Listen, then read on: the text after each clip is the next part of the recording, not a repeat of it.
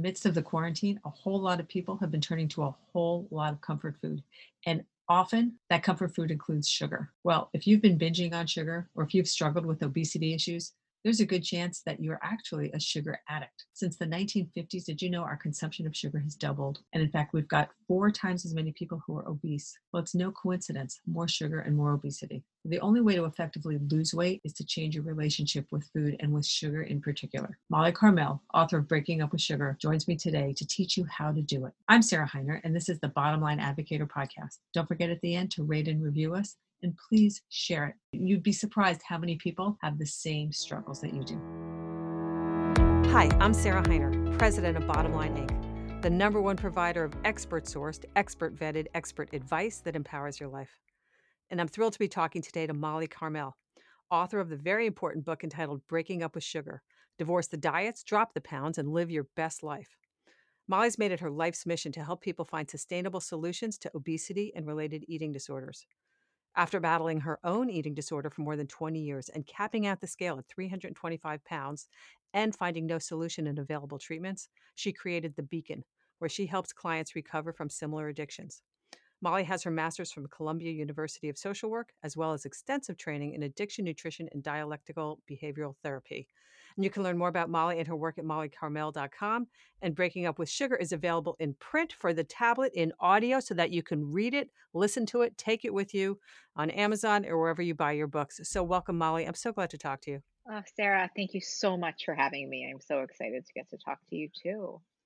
So, we were just chatting for a moment before we started recording about the how evergreen and important the topic of breaking up with sugar and sugar addiction is. But there's this other element that I think, we all have to be aware of also as we're recording this in the middle of the pandemic and the quarantine, that people have turned to the comfort foods, to the white flours, and to the sugar. So I think that we actually have kind of a double duty today as we're talking through the importance of breaking up with sugar and how people cannot, not have that control their lives anymore.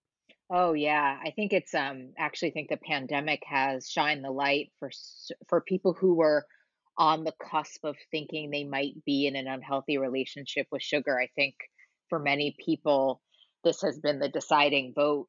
And I think that there is such an enormous amount of binge culture being co-signed, at least on social media. And I think it's a really interesting time to have written this book.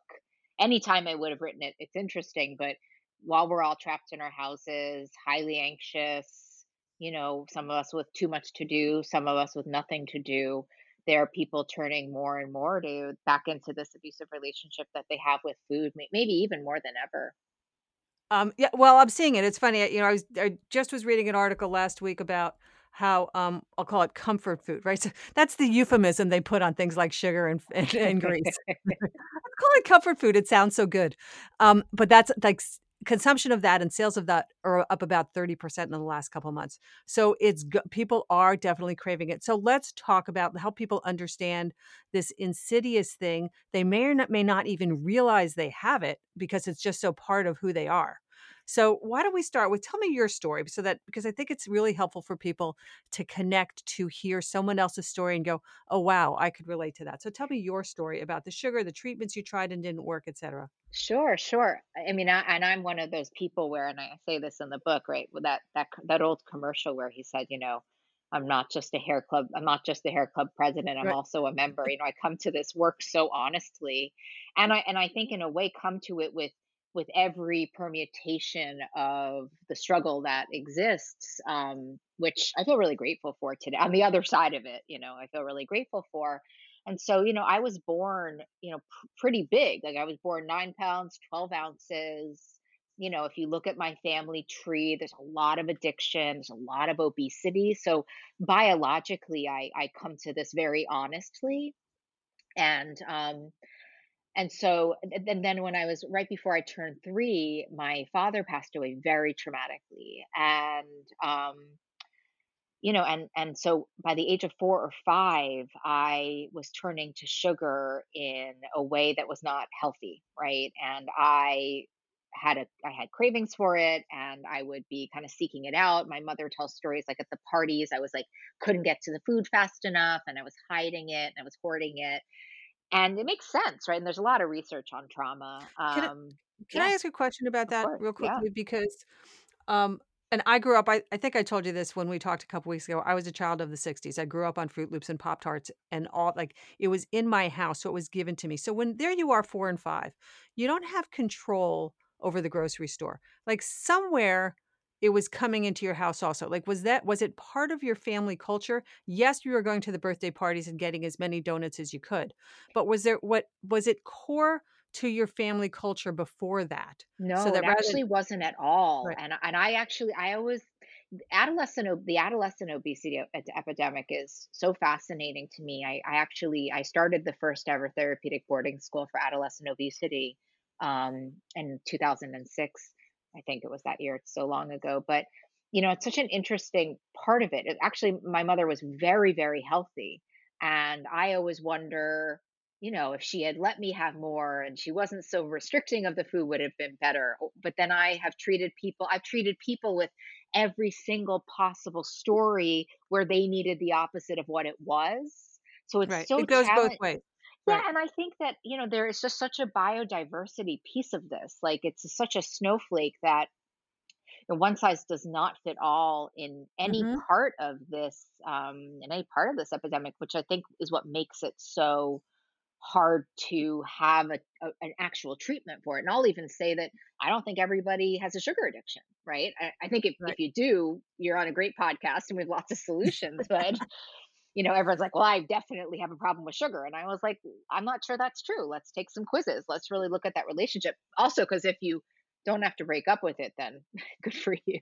Right. Well, and you we'll know talk in a bit about, that it makes biochemical changes as well as all the emotional aspects. Absolutely. So right. Yeah, and so, But and so by the time I was 7, this thing had really gotten out of hand, and the adults in my life were, I think, rightfully concerned about me, and they took me to a nutritionist, and I remember that just so exactly. The main reason being, I knew in that moment the solution that nutritionist was giving me was not the one that I needed. She was talking about portion sizes and I just couldn't stop eating, and I knew it. I knew it right then and there. But that was really it you couldn't stop eating anything, or if you had like, I no. know if I have an M&M, I need another Right, yeah, like, it versus if wasn't you like had I bro couldn't stop eating the salmon and broccoli. No, no, right, no, right, exactly. that's never Right. been my problem. How come Um, nobody's ever addicted to broccoli and I salmon? How know, odd is that? right? Like, unless you sprinkle some brown sugar on it, then it's a whole different piece of salmon for me, but, Well, of um course. right. So, and so, that really the other thing that started at the age of 7 was my addiction to dieting, which I think, to not address those two things, if you're just going to be addressing, a breakup with sugar and not address the compulsive dieting that comes along with food and weight disorders, you're not comprehensively treating the problem. It's why in chapter 2 of my book talks about taking the sacred vow and divorcing dieting, because the problem is we don't stay the course, and so we don't end up being able to get into relationship with food, which is what we need to do. And so from the age of 7 till the age of 30, I was trapped in these two cycles. One with that terrible diet drama and trauma, which is, I'd go on a diet, the diet would fail me, I would turn to sugar, I would gain weight, I would get demoralized, even though the sugar would soothe me, rinse, repeat, and I would try another one, rinse, repeat. This is a cycle for so many years. It really did a number on my spirit. And the truth was that I never, ever, ever looked at sugar as the problem because it was the solution for so long. And in fact, I did literally, they say like an addict always protects their substance. And I tried every single method that one could try, including eating through bariatric surgery, including every pill, every acupuncturist, every psychiatrist, except for breaking up with sugar. Now, And were you looking when you did all these diets, and I know you did, like, every single one of them, literally every on and single on and one. on and on. But were you finding those diets because you were very young to be on diet, so it's an interesting dynamic. Yeah. I mean, at 7 years old, you didn't say, "Can I be on a diet?" So somebody No, your but I mom think brought around you to it, but then 12. like right. Yeah, but at 12 in the back of Teen Magazine, there was an ad for the Weight Watchers camps. camps, and I went and asked my mom if I could go to them. And I went to those camps forever and ever, and I went to those camps for a really long time. So I think it was a combination. I mean, I think diet culture is loud and proud, and so I think there were some parts where my mother was very. I actually have no animal. I don't have a bit of. I really hear my Right. mother struggle. So I think there was a part with, like, I was obese and it was dangerous and she was scared, and Yeah. I was like a willing participant when she would say, "Let's go to Nutrisystems." Like, Yeah. that's so seductive. I was like, "Yes, let's put water on hamburgers to make them float up, and that's gonna be the solution to Right. this?" Or like, "Yes, let's do Slim Fast. That saves so much time." Tommy Lasorda did it. Like, it all made so much I mean, I was just hook, line, and sinker. I mean, Right. you Well, and know? chocolate shakes. Now, I Oh. keep asking you, and I'm not trying to throw your mother under the bus, but you're because she seems like she was great and honestly wanting to help you. I've seen so many houses though. So how rare are you in the world as we're trying to get people to connect to this and understand? I mean, I have watched so many parents who use sugar as the reward. Potty training, you got to go poopy and you got an M&M. Yeah, yeah, And yeah. that, the dinner was in order to get dessert. And, out of love, "I've made you homemade donuts today, darling," or "I've gone to the bakery and gotten your favorite Danish." That it is so ingrained as part Oh, of and that and I think family even culture. even worse than that, it's ingrained culturally. Right, Because I know that I've said to parents, things like, "Hey, like, I don't think we should be having, like, that cake, and let's try to get her off of it." And they'll say, "That's just like a tradition in our family. We're not willing to not do that." And it's an interesting bind. I mean, and there's a real anthropological piece of this that, when we cried and we got milk, it really all got complicated, didn't it? And so whenever I do a lot of work with pre-screening kids before they go into treatment, and I will never see the kid, and I'll see the parents, and I'll ask two questions: is the kid concerned, and is the pediatrician concerned? And then when both of those answers are no, or one of those answers is no, I'll start to talk to the parent about their relationship with food. And it is so incredibly hereditary. Like, it's so passed down to people. right, Um, and so I do think, I do have more of my extended family who impacted me in an incredibly negative way. My grandparents were incredibly judgmental, and you had to look good. But my mother, actually, no. She was just sort of, I really just really tried to do her best. She was kind of over given a case that she wasn't equipped for, which I think a lot right. of parents are. And I think I think that adolescent obesity thing is so hard because their brains aren't developed. They don't have car keys. They don't have. They're just so much is still developing in them that to really it's so complicated. Well, and I know as a parent, it was really hard. So my kids are now in their 20s, but I remember so consciously as you want to help them develop good eating habits, and like you can't win no matter what you say, because Yes, if you exactly. let them go wild, well, now they need to learn to control themselves and they need to learn guidelines. But if you say anything, they take it so deep and so hard, and it gets so ingrained. Like you literally, it's a you could what was going on, the whole conversation in my head as my child is, whatever, wanting to go to school in the morning with just a pancake in her stomach or Right, something. exactly. Yeah, and I think that, ideally, it's like we wanna have some kind of neutrality. I mean, that's what I always try to talk to parents about, is trying to really have kids get really neutral around the food, and so it's having kinda universal laws in the house and things like that, but sometimes it's just not possible. It's a really tricky thing, and so I have a lot of compassion for my mom as to and I think the other thing is I was getting bigger and bigger and sicker, and more depressed, and all the things that come along with addiction, and all the things that come along with eating disorders, and just think we were really outmatched with this particular thing.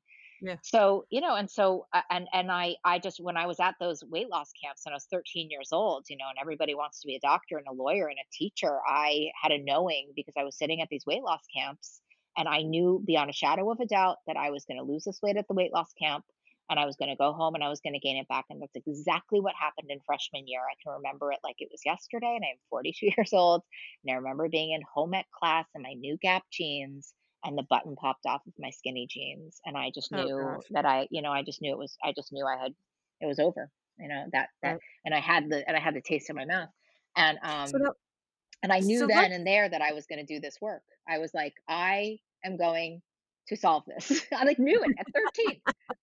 And here that's I am, cute. and here I That's am. amazing. Right.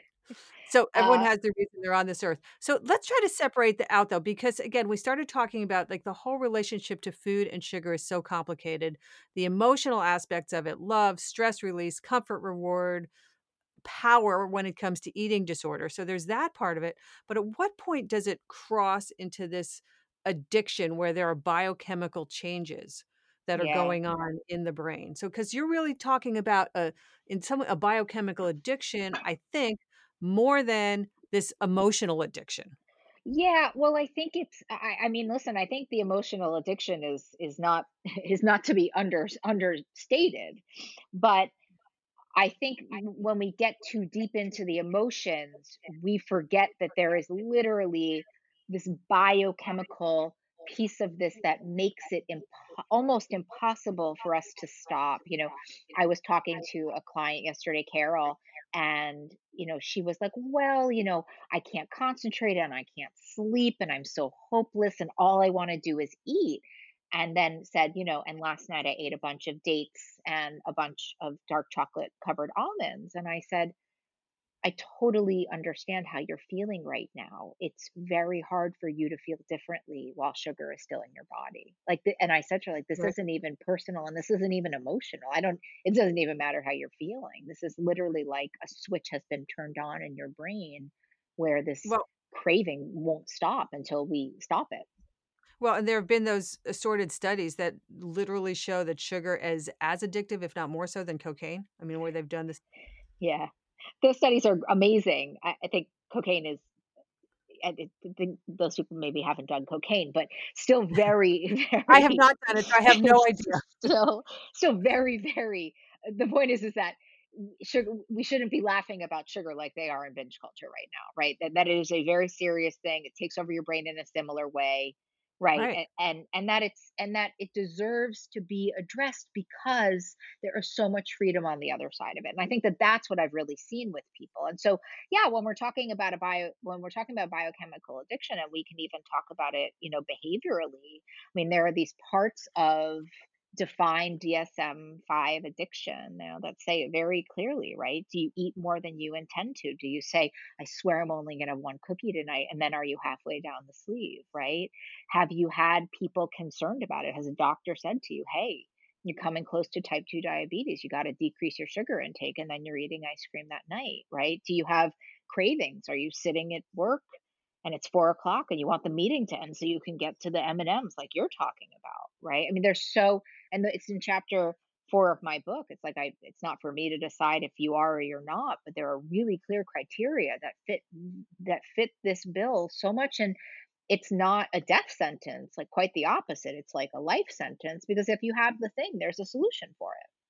Yep, absolutely. So how has again, let me just bring in the concept of the pandemic for a minute, where the stress, the release of the cortisol, like how does that exacerbate the problem? Oh, I Right? love And that because again, question because I think that's the thing that nobody's talking about when they're talking about sugar addiction. And a lot of people dispute what I'm saying. I mean, there's a whole eating disorder community that says, moderation and intuitive eating is the only way. And when I get into it with them and they say, "Well, tell me the data." And I'll say, "Well, the data is type 2 diabetes. That your data is right there, right? Because more than anything, even more than the nervous system, dopamine lighting up the brain, is the impact this thing has on your hormones and on your endocrine system, right? So when we are adding cortisol into the mix of an already, which is the stress hormone that we're all having such issues with right right. now, into an already compromised endocrine system, and that's the problem with this. When you put this much sugar into your body and the insulin is releasing more than it can, insulin actually attacks your brainstem, and when something attacks your brainstem, there's nothing that can work. Like Well, there's no there it, you can't feel full. It's so right. I think that the complications of the endocrine system is one of the most overlooked parts of people's unhealthy relationship with sugar. Well, and again, it cycles on itself. And just as an interesting aside here, obese people and diabetics are some of the most vulnerable to COVID and the ones that are having Oh, the worst of time with it. course. I mean, So right. And the people who are at home, you know, taking on binge culture to say that they deserve this or whatever languaging people are using with this are becoming more susceptible to illness. I mean, yes. the studies with immune support the immune system and obesity, the immune system and sugar, cancer and sugar, like I think in 20 years this will be a very different conversation. I don't think it's going to be so groundbreaking what we're talking about here. Only if they can overcome the addiction. I had a Facebook Live the other day with Dr. Jacob Teitelbaum. He quoted to me, "If you drink a 12-ounce can of soda, it will suppress your immune system by 30% for 3 hours." I mean, This is that's how my new powerful favorite the piece of data. I'm so in yeah, love with that. Thank you for sharing yeah. that with me. You're welcome. I will be passing that forward like it's nobody's business. You may have it. It's Thank on the you. video on the Bottom Line Facebook Thank page. you. Thank Alright, you. so I wanna move into the treatment plan and how you get over it, but let me ask you one thing before that, because, you were 325 pounds, it was clear that you had a weight problem, but there are those people To that are say the least. right, but there are those people that are 10, 20, 30 pounds overweight, right? Our culture has come to accept that overweightness, which is fine, but they can be similarly addicted to sugar, can't they? Because we're talking about this biochemical addiction. Oh my gosh, they can be more addicted. Mark Hyman, Dr. Mark Hyman has, I think he coined the phrase TOFI, thin on the outside, fat on the Right. inside. And Yes. I've treated people who are completely normal weighted, and there's a piece of this that listen, a morbid obese person is my family, right? They are my family. Those are my people. But there's a pain that comes with struggling with this addiction and binge eating and like not having it on your outside that is the silent suffering that is like as bad. It's really like there's a pain when you don't have the out, and people are saying, "Oh, come on, it's no big deal. You're so lucky. You can eat as much ice cream as you want." These people can't stop eating, and they're in so much psychic and physical and emotional pain from it. So it's like Yeah. it's an equal opportunity abuser. Well, and I think it's important that people understand that you can be heavily addicted to sugar and a little bit overweight. Or not So overweight, or right, not even have a weight right, problem. right, that's true. So are there symptoms that somebody can identify in them, right? Beyond the I can't get enough sugar. Like, are there subtleties or, how does someone identify that, wow, this might be me? It's a funny thing about that. I believe so much in our internal wisdom. Like I really believe in this internal compass that we all have, right? My teacher, Marsha Linehan, who created dialectical behavioral therapy, she calls it our wise mind. And so there's a part where, I mean, just non-scientifically and non-diagnostically, more spiritually, like if you think you do, you probably do, right? So there's always this feeling of like this integrity that's crossed within us. That's like, gosh, I think about this all of the time, and the food is really loud in my head, and these symptoms I was telling you about before, right? Like I say I'm gonna stop eating sugar, and by 11 o'clock I'm eating a donut. Like there are these little, and then there's this beautiful diagnostic criteria that's been created by the Yale Food Addiction Scale, which is in the book. I mean, there's sort of these subtle ways that you can understand that you're in an unhealthy relationship with food, and then there are these Yeah. really clearly diagnostic ways, all of them Yeah. usually being accurate. I remember having a friend she was never morbidly obese, but she was always a good, I'm going to call it 30 pounds overweight. And she she didn't understand portion control. Like her definition of portion was till I'm done, Yeah. right? So that I would watch her take a fistful and a fistful and a fistful and a fistful. And it was like that, just so unaware, just unconscious of the behavior, right? So, to find people that are in integrity and conscious and aware and watching themselves, but are there a whole lot of people out there who are utterly oblivious to their own behavior? I mean, I'm not sure. I think there are some that are and there are some that aren't. I think mostly, that would really tap into dissonance, right? I think there are people who have given up on themselves. I think there are people who think, well, this is just the way that I am and I'm never going to be able to change. And I love food more than I love a solution. And, cognitive dissonance is not something to mess around with. So I think if you have a core belief that you can't give this up, or that, the things that addiction says, like, you can't give this Right. up, you can't live life without me, what are you going to do on your birthday? All the things that I hear when I first meet people, it's a serious uphill battle. It's why I wrote the book. It's why Right. I wrote the chapter on cognitive dissonance, because I think you can be really captured by core beliefs, and especially with food. I mean, if you think of it as a drug, which I do sometimes, and I do and I don't sometimes, but it's the first drug you used, right? Really, when you had the Yep. birthday cake on your first birthday, there it Right. started. And oddly, there was a pusher that gave it to you. Exactly. And not on We all did purpose. that. We're all just doing our best. We're all just We doing our all best. did that. Yes, Yeah, we all for said, "Oh, you sure. have to have the big, the first birthday cake, and you have to have the picture of the kid with the chocolate all over the face." Ugh, Yep, we yep. all are pushers. Alright, so let's talk about addressing the sugar addiction. And in fact, you have an exercise. What we're talking about is, how do you really realize you have a problem, and you have a core beliefs exercise that you have in your book. Yeah, I love that one though. I think it's really eye-opening for people to see how the thoughts really keep them locked up, right? And the alternative is not the opposite of it, right? And I say that really clearly in the book. It's not like, gosh, I can't live without, the core belief being, I'm a foodie and I can't live without sugar. The opposite isn't going to be true for you. Like, yes, I can. Like, I'm not made that way. I'm not made with like cheerleading me out of something. Like, I'll just walk away from it. But the answer is sort of balancing it and getting curious about it and really starting to challenge the belief and balance the belief. Um, I do say, as a behaviorist in this book, though, at the end of that chapter, that the greatest and quickest way to change a belief is action, right? So if you just want to know that you have this core belief and still break up with sugar, you'll get there faster. But there's certainly ways to start to challenge the belief system and some of the languaging that we use and stuff. That's all part of cognitive behavioral therapy, which I utilize as a main part of my skill set when I help people. Yeah, and are there some core teaser questions? Again, I find people have a hard time, again, where they don't they know they have a problem, they can't articulate it, they can't necessarily see it. So if you say to somebody, "What's your core belief about food?" They may not be able to answer that question. So are there, like, tickler questions that you have that help them start to even I frame would the concept start, in their yeah, head? I would start at the end of it, which is when you think about breaking up with sugar, what's the first thought that comes up? Like, oh, I can't do that. Go one Right, deeper. Go one deeper. Why not? Well, because what would I do on my birthday? Well, I mean, how would I right, drink my right. coffee?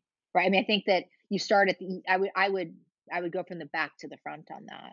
And I Yeah, would think about, well, what is really preventing you? What is really in the way of you making that change? What is the threat to you making this change? And once you have that, you really have some gold in your hands, because then and this is the beauty of behavioral therapy, right? It takes the subconscious and puts it into the conscious. And once it's in the conscious, it's like, the toothpaste is out of the tube. You can't unsee that. yeah. And then you get to Well, make a choice. If you want to live your life because you want to have birthday cake, that's a choice you get to make. It's not, yeah, we're not it always we're not adjudicated to breaking up with sugar, like no parole officer. It always saddens me when when you start to hear people's excuses. They go, Yeah. "Well, I can't have coffee without sugar," or "I could never make it through the day without my, 3 o'clock Snickers break." Yeah. That, like, the people don't realize how much power they have, and that they come from this place of, "I can't help it," and it always saddens me so much, and yet, your book, your experience shows, no, you really can, but you Yeah, just and need I the I tools. lived in a victim stance for like most of my life.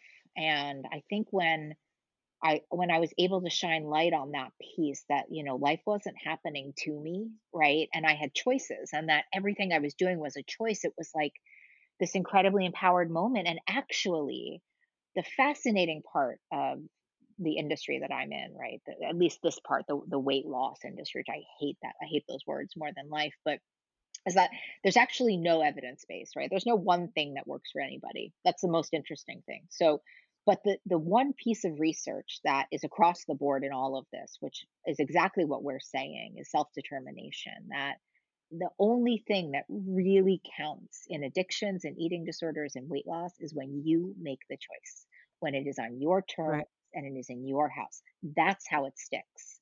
I had this really good friend who's a compulsive gambler, and he says this is the story, right? He says, "Well, the first time I went to rehab, it was for my dad, and the second time I went to rehab, it was for me." Right? So, doing this on for finding your why, finding your reasoning, and finding your version of my solution is really what's going to stick in all of this. And getting out of that victim stance and making a choice to take back your relationship with food.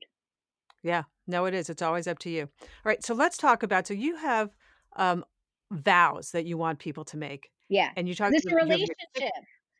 It's not a diet. I just want to say that. I need to say it like a right, hundred times. I can't help it. I'm right. sorry. No, that's okay.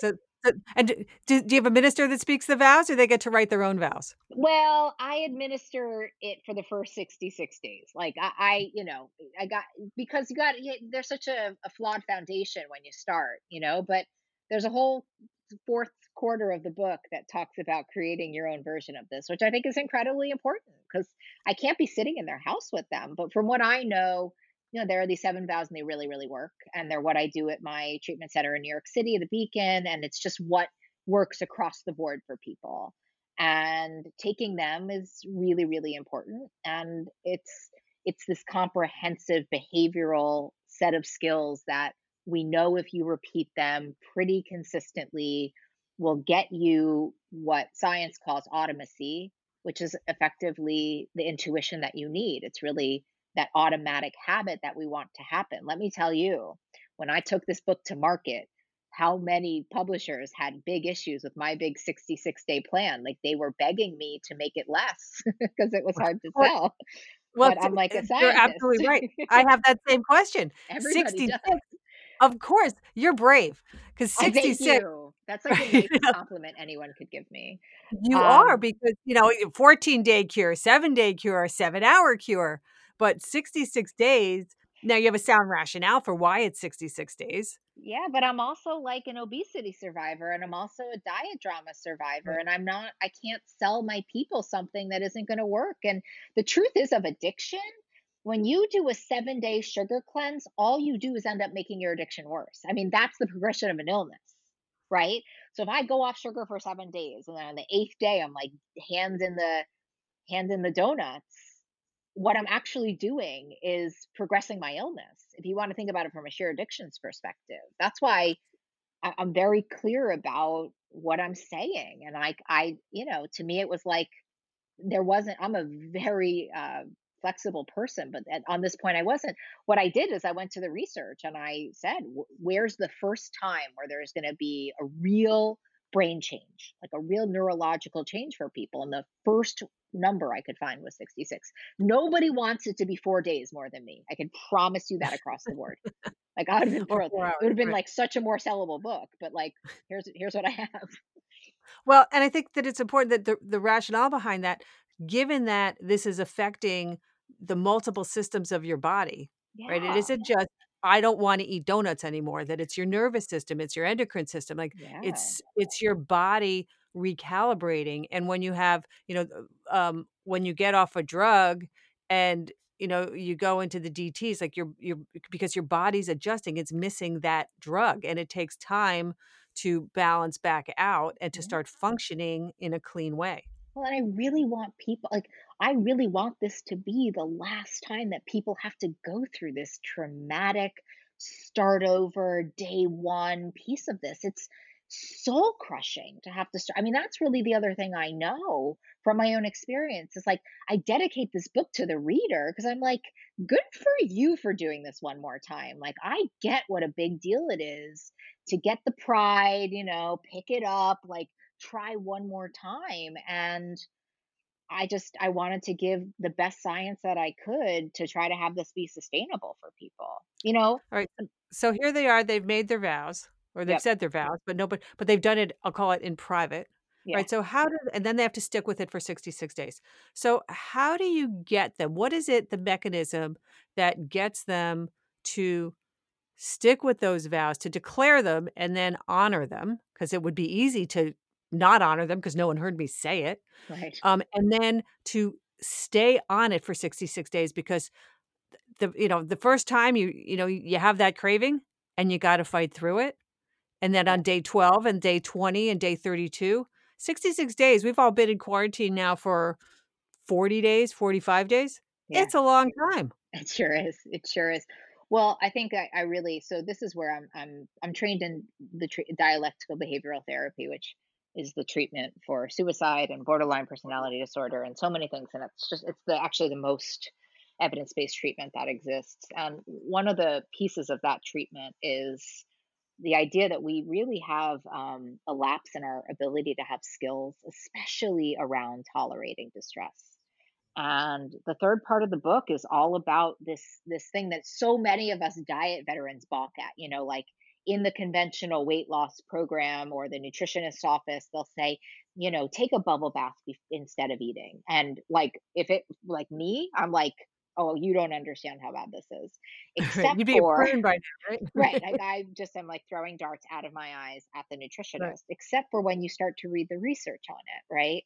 And Marsha Linehan, who created this treatment model and who created this amazing distress tolerance module in her treatment, which I write about in the book, says, okay, yes, I understand how invalidating that is. And yet, if sugar stays on the table as your way to cope, it is actually going to be impossible for you to change. And, like they say, like nothing changes, nothing changes. So the third part of the book is about kind of changing your life. Like otherwise, Right. it's just a diet and the diet's going to fail. And so it is. Right. And the other thing that I think is imperative, and there's a lot of research, one of my favorite YouTube videos on earth is talks about, the opposite of addiction is connection and getting really connected. And what you're saying, which is like one of the things I say at the end of that food plan chapter is like, you got to go tell somebody you're doing this. You can't do this in a box.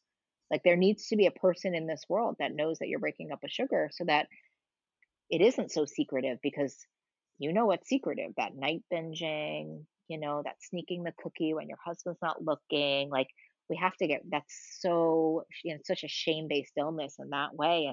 And starting to tell the truth about the true nature of what's happening for you is so part of the solution for this.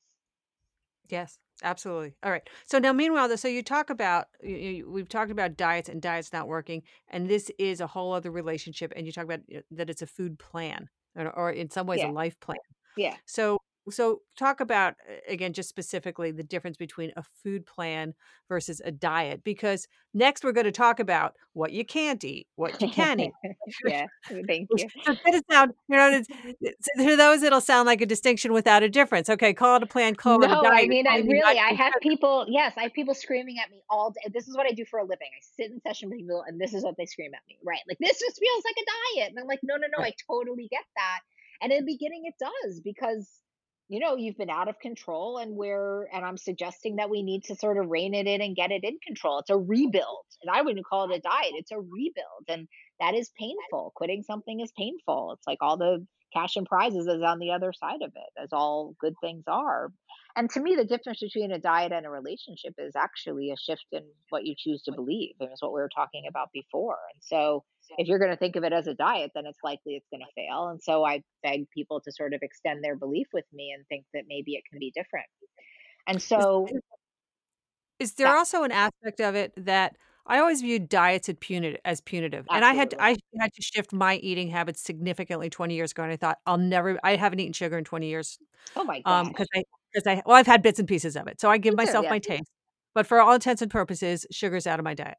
And I thought I'd never be able to, because again, I was a child of Pop-Tarts and Fruit Loops. Right. Um, but anytime I went on a diet, I would last 5 minutes because Hmm. it was punitive. It was what I can't have, right? So you just focus on what I can't have versus a plan or a shift that you're creating a new life for these people. They need to, in terms of looking at themselves outside of sugar and as a person beyond what that shackle is. Well, I think the other piece of it, which is that in addictions we call it the abstinence violation effect, which is actually how people overdose all of the time, right? They go into the screw-its. So they're off Mhm. heroin for a while and then they go back and they take the exact dose that they took and they go big and they go home. You know what I mean? And that's how they die. And the other people who do that are dieters, right? So they are on a diet. It's 8 o'clock in the morning on Monday. And they eat 7 donuts by the end of the morning meeting, and then it doesn't stop there. and then it's pizza for lunch, and it's frozen yogurt, and it's fettuccine alfredo, and it's on and it's on and it's on and it's on and it's on, right?